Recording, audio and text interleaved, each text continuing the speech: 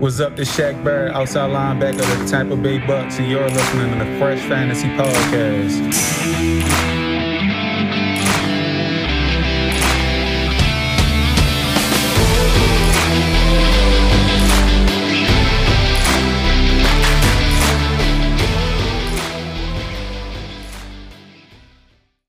What is going on, everybody? I hope you're having a great day today. This is Alex from the Fresh Fantasy Podcast, and this is the 19th episode of Season 2. Today, the first time ever on the podcast, we are doing a running back rankings dispute. Today, we're going head-to-head with guys like Cam Akers, Austin Ekeler, Clyde Edwards-Helaire, and Jonthan Taylor, just to name some others, get you guys excited. But joining me, I had to get someone that has some very worthy rankings. I couldn't just pull some schlub off the streets or my grandpa who watches 2 games of football all year. I had to pull someone knowledgeable. So I dug deep into my bag and I pulled a man who is now tied for the lead on most appearances on the podcast. He is a very, very, very good friend of mine. And one of the people that I've talked about before, that the reason I am here today is this man, because he was the second guest I ever had on my podcast.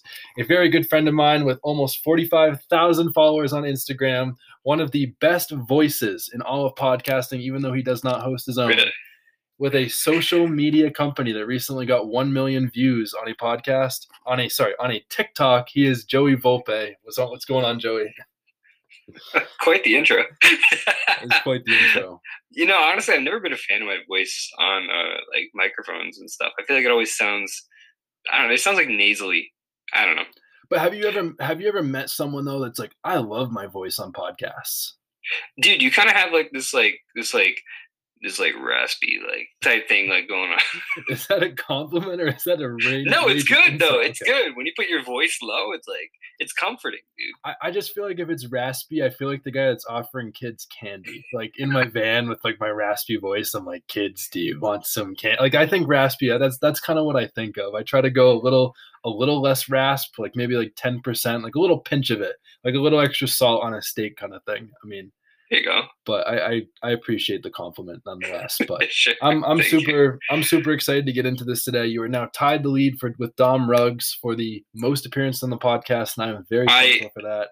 I'm officially banning Dom from being on the podcast until I get on again. Exactly. That way I'm in the lead and then he could catch up. Yep. Because I don't like this even thing. I got to be ahead of him. Yeah, especially because he keeps sniping me in this damn league that we're in together.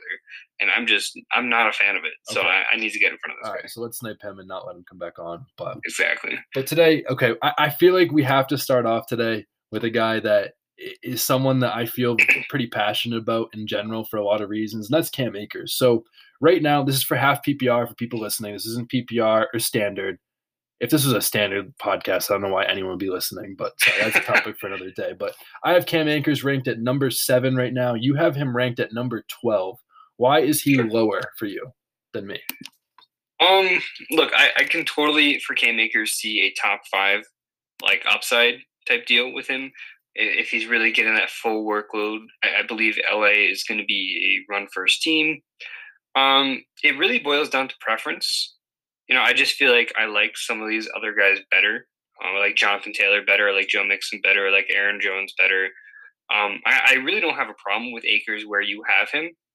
Just, like I said, it's just more of a preference thing. Akers was a little inconsistent as far as his efficiency last year. He had that huge game against the Patriots and then that game against the Jets where I think he had 2 yards per carry or something like that. With Matt Stafford there and that offensive line still being good, I still have faith in Cam Akers, obviously, and I'd still take him as a low-end running back 1. But, it's just preference. It's just a preference thing. I think he's going to be complete workhorse this year. I have no problem putting him top 7. I'm just going to say this in the podcast now so I can quote this. I've been thinking about this a lot lately, and this has been on my mind. I think there is a very legitimate chance that Cam Akers ends up as the breakout number 1 overall running back this year, because I think the thing that I really like is I like the touches upside, obviously. I don't think Darrell Henderson will be a huge threat. And I think to go off, the thing is people talk about his efficiency and how it's inconsistent. And I think that's a very fair argument. But that Jets game that you talked about where he averaged just over 1 yard a carry, that was coming off 2 weeks after a high ankle sprain. he had a high ankle sprain, missed one game with it, and then played the next game against the Jets. And I think that contributed to it. And it seemed like he got healthier, and they gave him all the touches he could handle in the playoffs. So I think that's the thing with the workhorse role, that I think Sean McVay would rather have a workhorse because it worked very well for them with Todd Gurley, as long as the wheels don't fall off. That's obviously a concern. But Akers has less tread on his tires, and I really like that. But I think this offense with Stafford, I think Akers could carry it to the moon. And the Rams were one of the best defenses last year in football, and I think they're going to be leading in a lot of games, which will feed Cam Akers a lot. And here's the thing, last thing I want to say, Jared Goff last year targeted running backs the second least among all qualified quarterbacks, and the only one lower than him was Big Ben, who was throwing to like James Conner. So like, come on, man. Matthew Stafford, over the last 8 years, has targeted running backs at least 100 times every single year. I know you think of Goff as the check down guy, but in terms of throwing to running backs, Matthew Stafford has done it way more. The target upside's there. Obviously, in the playoffs, we saw that. I think McVay wanted to give Akers that workhorse role because Henderson was, ready to play. And I just feel like that Cam Akers could absolutely be the guy this year, and I think he's getting knocked for some of the efficiency. And, Miles Sanders, like the Miles Sanders thing that happened last year, but Carson Wentz and Matthew Stafford are two different players. I'm all in on Cam Akers this year. I think you make a lot of great points. The one thing I will say, though, about Jared Goff and Matt Stafford passing to running backs respectively is that that's kind of subjective, right? Okay. Because Matthew Stafford spent his whole career in Detroit. He didn't, other than Megatron, and I'm sure if you look at his stats, when Megatron was there, I'm sure his passing to running backs are a lot lower. And then if you look at the wide receivers he's had, it's basically been like Golden Tate. Kenny Golladay, for the most part, has been in and out of games. The running backs they've had, Amir Abdullah, Kerryon Johnson, even DeAndre Swift last year, a lot of pass-catching guys. So it's a little subjective. And at the same time, like Jared Goff, if you look at what he's been given in that offense, you have Robert Woods, you have they had like three great wide receivers for a bunch of years. They had Brandon Cooks, they had Robert Woods, they have Cooper Kupp, Sammy Watkins when he was there, Tyler Higbee, whatever's going on. So it's a little subjective, and I do want to see Cam Akers be in a role where he's getting 5+ targets a game. And if I can see that happening, then I think Cam Akers, I'm just going to bump him up my rankings more. It just takes a report of McVay wants to get Akers more involved in the passing game, or Akers is doing very, very well as a pass catcher in OTAs or something like that. So it really just takes one of those for me to have a little more confidence in that respect. Well, I think the only thing I would say to that is like, okay, sure, Matthew Stafford had good pass catching running backs, but Jared Goff had probably what was the best running back in the entire world with him for 2 years, and he clearly could catch the ball well. So I think that's a little unfair. And the other thing, I just looked it up, and three of those 8 seasons where he gave running backs 100 targets were with Calvin Johnson. And then after that, really? 5 years beyond. So the last 3 years that Calvin Johnson played, he had 100 targets to running backs at least every year. And Calvin Johnson, it's not like he played 16, 14, and 13 games. So it's not like he wasn't playing a lot. So I think that's, again, hey, sorry. No. So I guess my follow-up to that would be when I was thinking Calvin Johnson, I'm like, okay, if you have this prolific of course pass catcher, then why would you need to pass to the running backs? I'm curious what the weapons were outside of Calvin Johnson, because if he didn't really have much surrounding him, I know they haven't really used the tight end position all that much. Yep. The target's got to go somewhere, especially if they're in a position where they have to pass the ball. So, again, even that of what I said is subjective, because it's hard to determine, who's on the field. If it's Calvin Johnson there, and if he's throwing the ball 30 times, there's no one else to pass to. The running back's going to see a little more. It's, those kind of stats are a little subjective. But, yeah, all good points. Yeah, and I think with Akers, Malcolm Brown with over 100 touches gone, I think that also helps. And I think the other thing that people that say, it's not like they were giving Malcolm Brown any touches at the end there. It was clearly Akers was the guy. But again, I think that's fair arguments on both sides, and people can choose to think what they want at the end of the day. But Cam Akers is right. But the next guy I want to talk about, this is one of our smaller differences that we'll talk about today. But I just put out a TikTok about him, and I really like him, and that's Austin Ekeler. I have Austin Ekeler as my RB 8.5 PPR, and you have him as your RB 11. Why are you a little low? Again, it's not like 11 is low, but why do you like some of those other guys above Austin Ekeler? Is there anything that concerns you about Austin Ekeler? Yeah, completely new offensive regime. completely new overhaul in terms of head coaching. I think he's going to have a ton of targets going his way. And I think one of the reasons he was heavily involved over the last couple of years was because of Anthony Lynn's love for Austin Ekeler. Definitely played a role in his involvement. He is under contract right now. And, with Melvin Gordon gone as he was last year, there's not really anyone behind him who really screams like, hey, I'm going to take away work from this guy. But at the same time, I don't think Austin Ekeler, even with the improvements to the offensive line with Corey Linsley and adding Rashawn Slater, I don't see Austin Ekeler as this prolific runner. And I know he was efficient last year with the touches he got in the limited games that he did play. But at the same time, his career production as a runner has just really not been there. I'm worried about his efficiency in the red zone. And I just want to see what this new regime does, because who's to say they won't get a Justin Jackson involved in some sort of timeshare? All that being said, again, I can also see Austin Ekeler being this top 5 to top 10 guy, especially in PPR. Yep.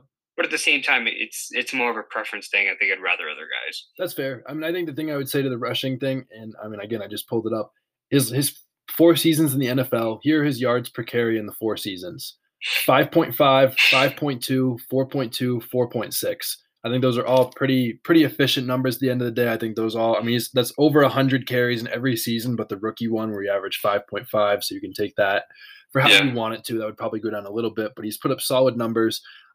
He was number 1 in PFF receiving grade since 2017.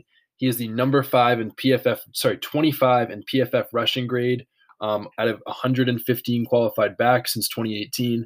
I really like Ekeler in that aspect. And I think, again, he had the 30th ranked offensive line this year. And then you add Slater, you add Matt Feeler, you add Corey Linsley, who was the best center in football last year. You still have Brian Bulaga.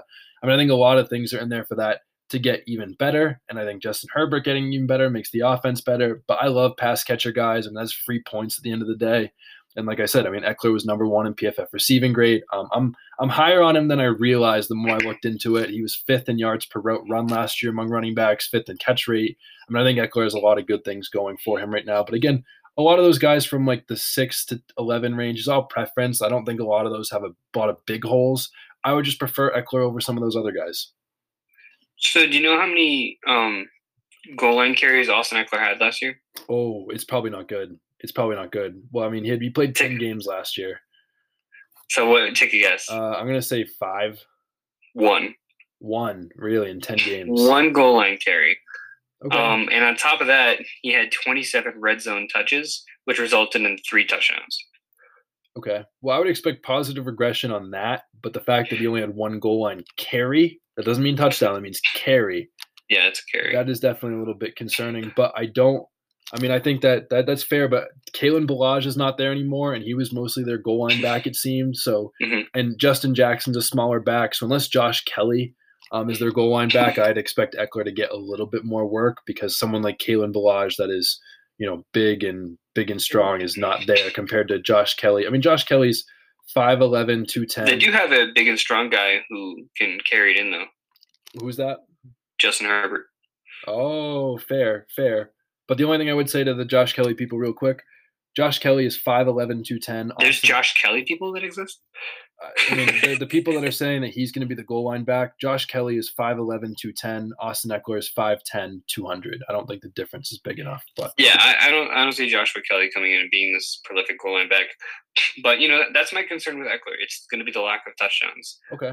If this offense is, running and running and running, he's got a better chance at getting more scores. But, again, this is a second-year quarterback in a completely new system. I don't know. I want to be more on the cautious side, which is why I lean towards some of these other guys. But I don't have a problem with Ekeler, especially with PPR. I think that's fair, especially with the risk of a new system and potentially seeing what that looks like. I'm good, and I'm thankful that you didn't make the injury argument, because I'm so tired of that. Make the what? The injury argument. People saying he's injury prone. Played 46 out of his first 48 career games. Played 10 out of 16 games last year. Had 1 injury and then came back for the last 6 games and was fully healthy. Yeah. I don't know. You got to be careful with those, because a lot of people think Mixon is injury prone because he had 1 foot injury and then played 16 games the year before. So It goes both ways. Yep, it definitely does. Definitely goes both ways. Another thing that goes both ways is how we rank Jonthan Taylor. You have Jonthan Taylor at RB7 right now. I have him at RB13. Is there a particular reason you're as high on Jonthan Taylor as you are? Elite offensive line, quarterback change for the better. And look, I know a lot of Jonthan Taylor's production came from easy matchups, and I understand that. But at the same time, I feel like that's kind of gave him an opportunity to find his footing, so to speak. Okay. So if you look at what Tom Brady did last year, and you'll see why I'm making this connection in a minute, but Tom Brady in that first half of the season wasn't really, he was kind of on or off. He had some big games. Production was there, but he had some turnovers, some ugly games. When it came to that 3 or 4 game stretch where he had like the Lions and like some other scrubs, he really picked it up, and he was like one of the better quarterbacks, and that kind of carried all the way through to the Super Bowl.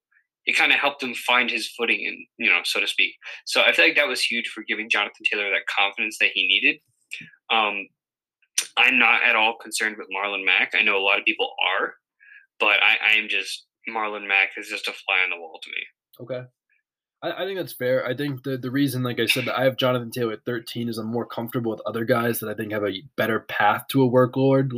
Because I think obviously Marlon Mack is a little bit concerning. I mean, he is coming off an Achilles injury, which I know like people don't come back well, but he still averaged at least 4.4 yards a carry each of the last 3 seasons, if you count last season. But I think the thing is that concerns me about Taylor. I think the footing is a fair argument, but I mean, like I talked about, 7 of his top 8 performances came against bottom 10 defenses. He had the easiest ranked schedule in all of fantasy last year.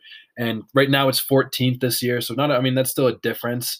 But the thing is that I don't like is that in the 6 games against non-bottom 10 defenses, he was the RB 36, RB 22, RB 48, 36, 24, and 10. I mean, he does have that 110 performance, but his other ones against non-bottom 10 rush defenses were 22 or worse. Could he be finding his footing and he's fine this year? Yes. But I just would rather other guys when he's going as the RB6 in consensus rankings right now, and the potential that if Marlon Mack steals 50 extra carries, I think that obviously lowers his ceiling. And then I think the fact that there isn't as much target upside with someone like Nyheim Hines that's an elite third down back, and the fact that Frank Reich has seemed to enjoy his committees and never giving someone a full workhorse role, that's why I'd be off Taylor a little bit. I'm not saying the talent isn't there or that he's not a really good running back, just at where he's going right now, I don't like him, and he's an avoid for me at that price. I would rather guys like Zeke or even Aaron Jones going below him. So in a semi-limited role, Jonthan Taylor got 232 carries in 15 games.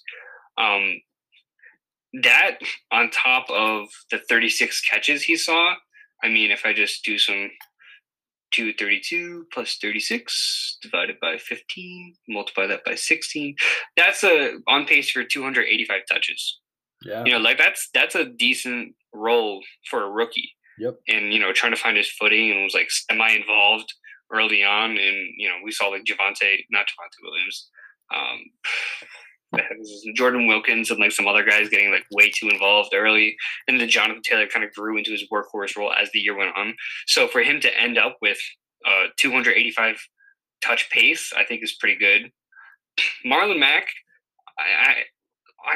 he's literally, I don't see him being a factor, right? Okay. If you need to change a pace guy, Marlon Mack's your guy. If the Colts signed Mack prior to free agency and made that a priority, I'd be like, all right. If the Colts signed Mack to a larger contract, then I'd be like, oh, okay. If Marlon Mack didn't get hurt and had a torn Achilles, I'd be like, oh, okay, maybe I could see.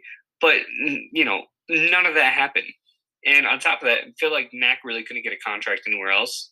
Yep. And the Colts were in a position where they're like, okay, our offense runs through the running game. Our offense operates through the running game. If Jonthan Taylor gets hurt, Marlon Mack's probably better than someone like Jordan Wilkins to carry the load. So why not for $2 million or whatever the hell it was? So I see Marlon Mack just being the change of pace guy. I think volume-wise and just having an elite offensive line is going to help him a lot. In terms of Nyheim Hines, I was very high on Nyheim Hines last year with Phillip Rivers. With Carson Wentz, I still do like Nyheim Hines, but it's not nearly as much. Nick Sirianni big supporter of Nyheim Hines. He's already talking about making Kenneth Gainwell the new Nyheim Hines in Philadelphia, which is going to be very interesting. But, I think the way Carson Wentz is going to run this offense as opposed to the way Philip Rivers is going to favor Jonthan Taylor more than a guy like Nyheim Hines, right? I don't think they're going to need to have that constant security check down blanket for Carson Wentz on every single play like they did have for Philip Rivers. So we'll see. Yeah, I think that's a fair argument. I mean, I think the other thing that I trust going down for Jonthan Taylor is his catch percentage. He had a 92 catch percentage last year, which is extremely high for a running back. But I think 39 targets, that's probably pretty repeatable no matter what at the end of the day. I mean, I think obviously I think the security blanket argument is fair with Nyheim Hines, but at the end of the day, I just feel like unless he gets hurt, he's just going to be on the field on third downs at the end of the day. And because of those risks, that's why I'd have him lower, but I think you do make a fair argument. Do I disagree? Yes, but again, I think you make a fair argument for that at the end of the day. The next guy I want to get into, kind of talking about Jonthan Taylor, this guy reminds me of him. This is probably our biggest disagreement. I think half PPR is definitely a little more, and I think I'm taking this because of the PPR perspective and what this does, but I think the receptions, and I just think because of the ceiling of this player is why, and maybe I'm just being an idiot for baking on efficiency, but sorry, let me just get over this. Nick Chubb, you have Nick Chubb at 8, I have him at 15. The reason I have him at 15 is just because unless Kareem Hunt gets hurt, I don't think he has RB1 upside, RB1 overall. And I think if I want to win my fantasy draft, I want a guy that has the potential to be the RB1 without injury. And I think every guy on my list that I have above him has that chance where I don't think Nick Chubb can. So, for instance, last year in PPR, Nick Chubb averaged 5.6 yards per carry. He scored touchdowns at a very high rate, and he was still only the RB8 in PPR, full PPR points per game. I mean, I don't have the exact number for how that translates to half PPR, but because he could have 5.6 yards per carry, you're not going to get much higher than that. And the fact that he scored touchdowns at a high rate last year, which, again, he might do the same thing this year, because he was not higher in points per game, and I don't think he can be much more efficient than he had, I just feel like his ceiling is capped with someone as talented as Kareem Hunt in that backfield. So that's why I would take Chubb lower, because I just don't think he gives me that same upside, but I do think Chubb is as solid as they come. And if you're taking him at RB10 just to be solid, I'm totally fine with that. Okay. I can understand that. My feeling is just that you said all the other guys that you have in front of him have higher upside than him. Mm-hmm. Upside if Kareem Hunt stays healthy. I'm saying, I mean, upside, he is as high as upside as anyone if Kareem Hunt gets hurt. I don't know. It's tough because a lot of the guys you have above him are pass catchers, but I think what they lack, what they excel at as pass catchers, they kind of lack as a runner. Like Clyde Edwards, good runner last year, but he did have a lot of struggles. Austin Ekeler, we already talked about him on the goal line. I don't know. I it's just hard for me to say one of the best pure runners in the entire NFL on the best rushing offense in the NFL with one of the best offensive lines in the NFL who's going to get a ton of opportunities. It's just hard to not have that guy in the top 10. And I understand not getting the pass catching, and that is the only thing that's really been hindering him. Yep. But why do you have Derrick Henry so high then? Because Derrick Henry's been the top 3 or 4 running back each of the last couple of years, the last 2 years. Has Chubb done that? No, but here's the thing, right? It's the same argument of not having the pass catching. Chubb, he may not have 30 carries a game, but if he gets 20 to 25 at 5.6 and he's going to score 1 or 2 touchdowns a game, I don't think that's too far off. Especially because Derrick Henry does have games where he does disappear a little bit. Yeah. But Chubb hasn't finished as a top 3 or 4 running back. Derrick Henry has. But here's the thing with Derrick Henry. In points per game? Okay, but hold on. Holding. Does Derrick Henry have Kareem Hunt in the backfield to potentially take away touches from him? Is Derrick Henry not the only running back in that backfield? Evans is the net. No, kidding. Kareem Hunt's been a top 3 running back in fantasy football. I mean, Darrington Evans hasn't. If Nick Chubb was the only guy, I'd have Nick Chubb at 3 because of how great he is at everything else and because the upside is unlimited when he's going to get all the touches. But Kareem Hunt is still a damn good, talented running back no matter what he has done in his past, and he's going to take away from Nick Chubb's upside, and that's why I will not draft him very much unless he falls because of that capped upside, because of someone else in that backfield. All the arguments for how great Nick Chubb is fully valid. I just don't think he has RB1 overall upside when Kareem Hunt is still in that value in that backfield. Good arguments. At the same time, just for me, again, because of how talented he is in the situation, I wouldn't be able to pass on him. And fair. Just because he hasn't finished top 5 before, it still doesn't mean he can't. Because last year was the first year that the Browns really got their footing as a football team. Fair. And he was injured for a lot of games. So imagine if maybe Chubb had a chance at an expanded role. Maybe he played even better to give Hunt a little less. Because when Chubb got hurt and Hunt was the primary back, Hunt had a couple games where he didn't really produce. Yeah, no, that's fair. I mean, he wasn't efficient. The production doesn't change, but I think the talent with Kareem Hunt is always just going to cap Chubb's upside. Sure. Again, like Chubb's averaged at least 5 yards a carry each of his 3 seasons. And hasn't produced a top 3 or 4 number. That's why I'm not drafting him, because he cannot get any more efficient. And maybe I'm wrong for banging on efficiency. I mean, he scored once every 15.8 carries last year. That's a really good number. And he had like 20 a game. Yeah.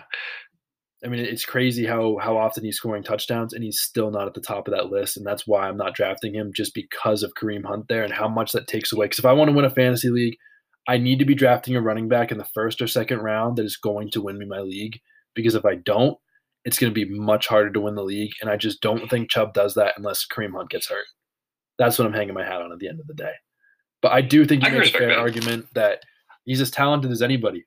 I mean, you're going to go for the most talented player because he has the most upside, because he is the most talented player.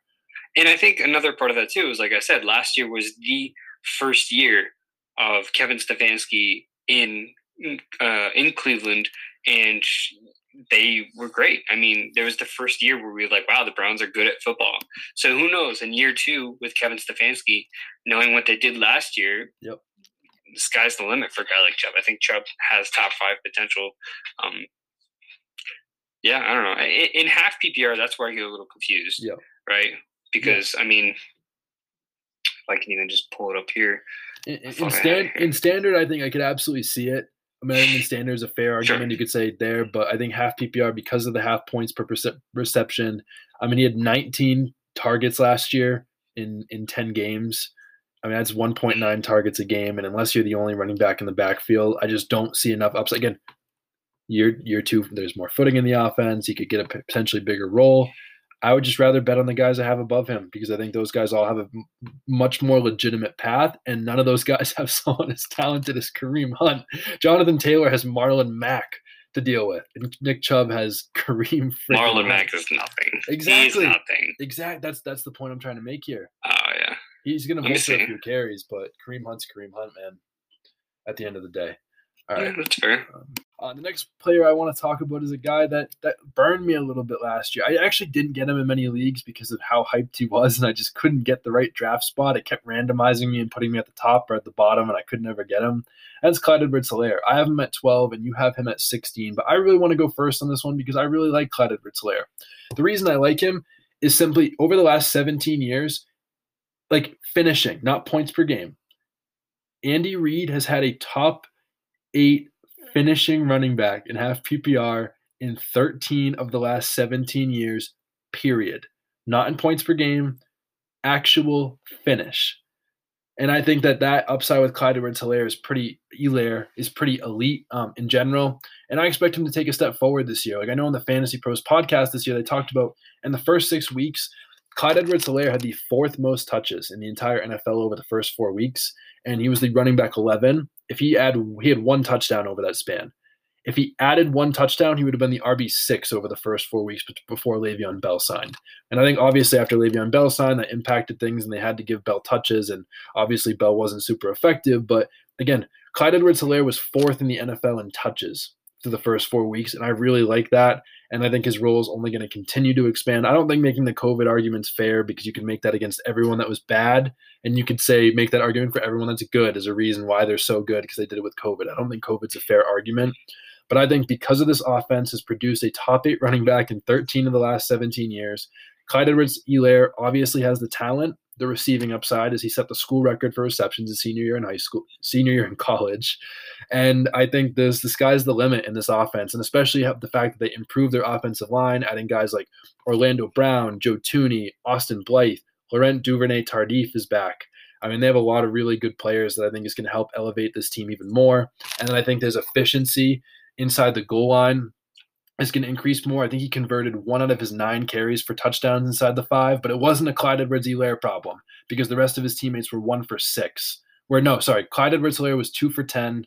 The rest of his teammates were 1 for 6. So it's not like it was just an him problem. I really like him this year, and I think that he could easily be a top 5 back, and that's why I have him over guys like Chubb because I think the ceiling is there. Okay. Yeah, I mean, I don't really have too much against Clyde Edwards-Helaire.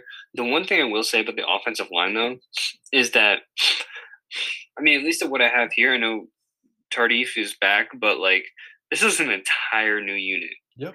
This is Orlando Brown, Joe Thuney. I have Creed Humphrey starting as center, but, he's a rookie, so we'll see how that changes. Kyle Long, Mike Remmers. I mean, this is just a total revamp of offensive line. It might take some time for continuity. These are always talented guys, but to just come together and work together as a unit, it's going to take a little bit of time. That being said, Darrell Williams isn't this huge threat, but the fact that last year, prior to any sort of Clyde Edwards injury, that they added a guy like Le'Veon Bell, it just kind of makes me a little worried. It's just, and I feel like the Chiefs have been a little unpredictable with that, with like adding Shady McCoy last minute and then signing Le'Veon Bell. Shady McCoy didn't really end up doing much, but point being, like, what if it's Todd Gurley? What if it's like 5 games in and then Todd Gurley gets a chance? Or what if they sign another free agent running back who's just sitting there waiting for the opportunity? And Todd Gurley at this point, who knows how much of a threat he would actually be. My concern is they don't view Clyde as the bell cow. They view him as the 1A in a very high-powered offense, which is still well worth top 15 pick. Like I said, I don't really have much against him, but that's just like my only point of view of what could be going against him. Okay. I think the argument I would make against that for the offensive line, I think it's a very fair argument for them gelling, but they were in the bottom half of the league last year in run blocking, and with the talent, that's clearly going to be better. So maybe it could take a little bit of time, but I think because of talent at the end of the day is usually going to win out. And I think the thing is, like, you make a fair argument about them signing a running back off the street, but if they really didn't trust Clyde Edwards-Helaire, they gave him the 4th most touches in the NFL through 6 weeks, and then you get an opportunity to sign someone like Le'Veon Bell. It's not like it's Todd Gurley that's a free agent right now, and they're going to sign him. They signed Bell because he was released after playing with an Adam Gase offense. Think about the potential right there, because when you get someone as talented as Le'Veon Bell coming out of an Adam Gase offense, the potential is absolutely there, and Todd Gurley doesn't have that. They could get Todd Gurley right now. They got Le'Veon Bell right after they could sign him. Todd Gurley is not the same. So I think that's what I would say to that. But I think you do bring up fair points with the offensive line gelling. And, of course, they could sign Todd Gurley, and that would impact things. But I don't think Darrell Williams is a threat, especially if they would give Clyde Edwards-Helaire the 4th most touches over the first 6 weeks of the season before they had the opportunity to sign Bell. But that is enough about Clyde Edwards-Helaire. Another guy, let me let you take the stage a bit, because I don't have this guy on my list, but please convince me a little bit. And that is Travis Etienne. You have him at 20. He is not on my list of top 24, but he would be pretty close on that list if I had the full rankings. Why do you like Etienne? So there's a lot to like about Etienne here, right? So first of all, in drafts, you can get him relatively cheap. Where he is and how he is, that doesn't really make sense. Let me start over. Urban Meyer, right? You know Urban Meyer. You know the Percy Harvin role, the traditional Percy Harvin role, which is runner, receiver. They're going to get a ton of rushes. They're going to get a ton of targets, and that's just what that role does. Meyer wants to bring that to the NFL. When he was drafting, he wanted Kadarius Toney, and he even said in an interview, which is, I don't know why this dude just like says stuff like this in interviews. He's like, I really wanted Kadarius Toney. We were devastated. that we didn't get Kadarius Toney. And then you also put DJ Chark on like full blast too, which is, I think is so funny about Urban Meyer, his willingness to just say these things. But they didn't get Kadarius Toney, but they did get Travis Etienne, right? And I feel like when you're a new coach in the NFL, especially college to NFL, you want to do what's comfortable to you. What's comfortable to Urban Meyer is, okay, I want to run my offense how I did in college. I want to get that Percy Harvin. And that's where he put his priority. Obviously, you're not going to do that number one overall pick. You're going to get Trevor Lawrence. But the second pick he had in the entire draft, he's like, all right, I need to get this guy in the field. I need to get this guy on my team. And Travis Etienne is going to be that guy. Because he is that guy, he has a realistic chance to be the focal point of this offense. He can get a ton of targets. He can get a ton of rushes. I know James Robinson is there, but he's an undrafted free agent from last year who was part of the old regime. This is a completely new personnel. Not to say Robinson's not going to be involved, but he's not tied to the new organization, right? If this was last year's personnel, then it'd be like, okay, James Robinson's going to fight for more of a role. But Urban Meyer, he's looking at, okay, we just drafted this dude in the first round. This is the running back that I had last year. I'm going to go with the guy I want. I'm going to go with the guy I picked. And on top of that, Trevor Lawrence, he's the golden boy. He's the savior. He's the franchise quarterback. What are you going to do? Trevor Lawrence is on the field. Yeah. Do I want the undrafted free agent running back from last year who I haven't played with? Or do I want my number one weapon in college, who's a very good pass catcher, to be next to me at all times, right? It's probably not going to be all times, but if the golden boy says he wants this guy in the field, they're going to give the golden boy what he wants. You know what I mean? So that's just some of why I really like Travis Etienne.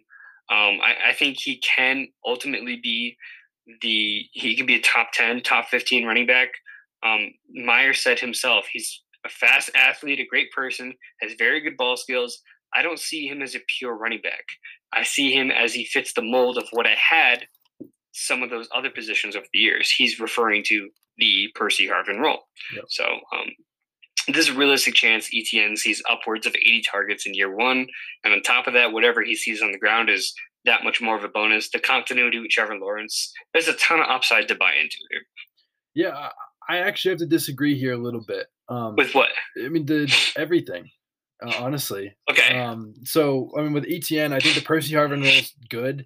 And I think Percy Harvin's obviously electric. They had a lot of touchdowns. But, I mean, I just looked in over his final 2 seasons. The first season, he only averaged like 5 touches a game. He played 3 seasons in college.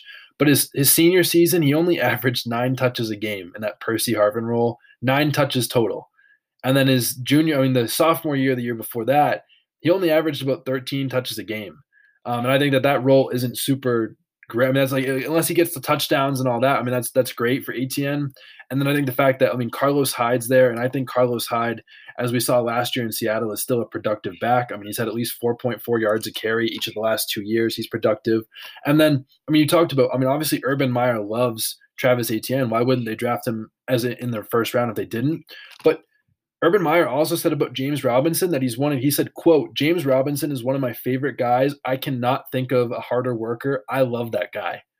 That doesn't sound like a guy they're not going to give touches. So when you have a guy like Carlos Hyde the last 2 years, 4.4 yards a carry each of the last 2 years, James Robinson is one of Urban Meyer's favorite guys. He loves that guy. Can't think of a harder worker. Do you really want to draft someone with a top 20 draft capital with that? The upside is there. The upside is absolutely there, and I cannot agree with you more on the upside. But if he plays that Percy Harvin role, the touches, who knows? I mean, obviously the NFL, it's probably a little bit more touches than a college game, but the touches are concerning. He really likes James Robinson. James Robinson is good. Maybe he'll fall off the face of the earth, but just because of all that risk that you're buying into, although the talent is there, I think RB20 is just a little too high for me to buy in right now. Sure, and I understand that. And my point to the Percy Harvin role, Harvin, he played very, very well when he had like 1,500 scrimmage yards. Yep. And like, I believe it was 2 of 3 of those years. Let me see. One of the years he had about 1,500 scrimmage yards. He had 1,200 first year. Or that last year. No, that first year he had about 800. But, it's him as a rookie. Well, not really a rookie, but like a freshman. So, I mean, when it really boils down to it, when a head coach wants to specifically scheme plays for a player, that's going to work to their benefit, right? So even if the Percy Harvin role in college was 8 or 9 touches a game, I think Etienne being a running back and then on top of that, having the Percy Harvin role only means he's going to be very much involved as a pass catcher. Yep. Right. So that's, for me, that's where that really comes to benefit him, because they want to scheme plays for this guy they just drafted. Yep. James Robinson is definitely going to be involved as a rusher. And it's nice that Myers thinks he's a hard worker, because he is. He wasn't an undrafted free agent, doing what he did last year if he wasn't a hard worker. But when he's talking about James Robinson, what are you going to say? If a reporter comes up to you and says, hey, what do you think of James Robinson? Piece of shit. I'm not going to – no. Like, if he's a hard worker, you say he's a hard worker. But he wasn't saying – I'm not going to – he didn't say we're not going to take him off the field. He didn't say we're going to give him 20 carries a game. He didn't say anything about his volume or his workload, which is why I really think, especially with Trevor Lawrence too, that Etienne is going to be a very big part of this offense. Okay, but to your own argument that you just made against me about him saying he's not going to call James Robinson a piece of crap, is he really going to say, oh yeah, we're going to really tone down James Robinson's workload, he is coming off the field this year, to a reporter? He's not going to say that. So I mean, he's not going to say that either. But when he drafts Etienne and he talks Etienne up about this big role that he's going to have in the offense, it's kind of insinuated that James Robinson is going to take a lesser role. A third down back. He called him more than a third down back. Okay, but he called Robinson and Hyde his early down grinders. He didn't say those guys aren't going to play. Early down grinders. I mean, that sounds a lot worse than would you want the early down grinder, or do you want the third down pass catcher, if that's what it really comes down to? I'd rather have the third down pass catcher, but I wouldn't be willing to take third down pass catcher at RB 20 overall right now. But that's what I'm saying, third down and more, right? He's third down. So it just means that he's going to have third and fourth down. Yeah, exactly. No, he'll definitely be involved as a rusher. Honestly, I think Trevor Lawrence also plays a big part of this. They keep bringing that up because who was Trevor Lawrence's number one weapon in the entire college career? Etienne. You can't say Justin Ross. Can't say this guy. Yeah. So I think he's going to be a big voice as to why Etienne's on the field. Okay. And honestly, if they drafted Etienne to be this just third down back and secondary guy to James Robinson, it wouldn't make sense to do that in the first round. Shame on them. It wouldn't. Yeah. I think Urban Meyer wants to get this guy going, and I think he wants to get him on the field. He drafted him in the first round for a purpose. He wants to get this offense rolling in the way he wants it to go, and Etienne's going to be a vital part of it. Yeah. Yeah, I think the only other thing I would say is I think like Laviska Shenault has showed out in practices by all accounts. He seems like more of a slot guy that could take away some of Etienne's slot snaps. But again, just because of the risk is the reason I wouldn't have him where I have him. But I think you do make some fair arguments, and the upside is absolutely there. And I talked about already, I want guys with a ton of upside that could win me a league. Travis Etienne meets that requirement because of all the upside there. So I think that is a fair argument. Our second to last guy that we're talking about today is Miles Sanders.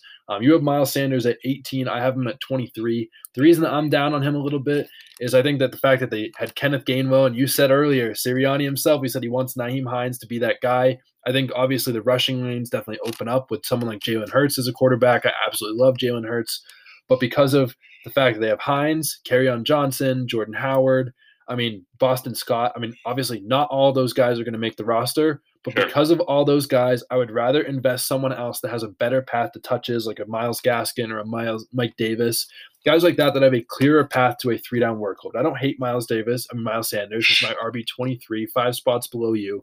But because other guys have a clearer path to touches, and because Miles Sanders didn't completely take over last year although he thought he played well and he had a bad offensive line, I think that really hurt him. Just because of the competition and the fact that this is a new offense, I think is the reason I would drop him a little bit lower. But I know you like Miles Sanders as a value right now. Yeah, look, Miles Sanders is someone I take at the end of the third round. I'm not overly high on him. I don't think he's this top 10 guy, but I think he's a very respectable running back too. You talked about the offensive line struggles last year. They didn't have Andre Dillard, who was hurt, Brandon Brooks, Lane Johnson, all who missed large portions, if not the entire 2021 season. They added Lane Dickerson back. They added Landon Dickerson in the draft. They're getting most of those guys back, so that offensive line is going to be back up. Sanders, in 12 games, he had over 1,000 yards per scrimmage. He had 5.3 yards per carry, even with a crappy offensive line and a quarterback who just could not do anything because he was just freaking out on every play.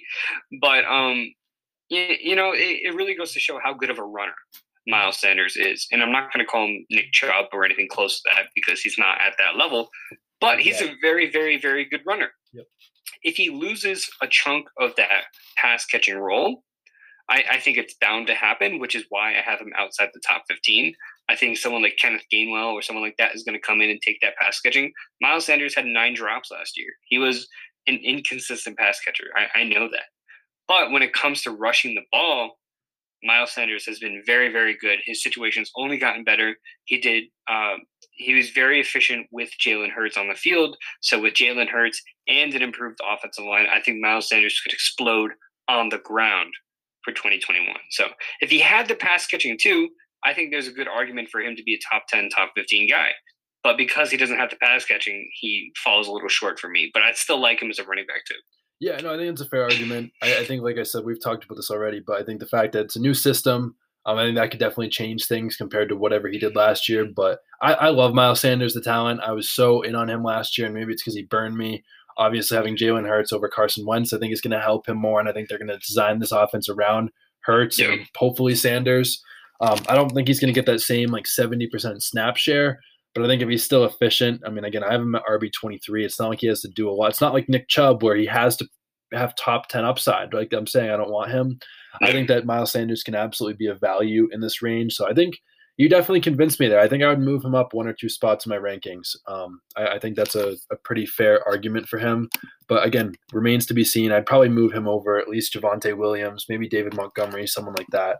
But again, we'll talk about that on another episode for sure. The last guy I want to talk about today is Mike Davis. Mike Davis is a guy I really like this coming year. Mike Davis last year, was a guy that after Christian McCaffrey was hurt, he kind of took over. Mike Davis was the overall running back 12 on the season, and that was with Christian McCaffrey starting 3 games last year, which I really like. You're going to talk about that he wasn't super efficient, and he only averaged 3.8 yards per carry, and that is not good, but he still finished RB12 with that. He scored 10 touchdowns or less. I don't know the exact number, so it wasn't like he was insanely efficient on the ground, but because he still finished that high, with Christian McCaffrey starting 3 games, and he missed a game, so he really only started 12 games, still finishes the RB12 overall. I really like Mike Davis, and I think the fact that he's going with Quadre Olesen and Javian Hawkins, and Olesen has 24 career touches in 2 seasons. Hawkins is an undrafted free agent, and I think the fact that Todd Gurley last year, Mike Davis is going as the RB24. You have him as the 23. Todd Gurley last year was the running back 22.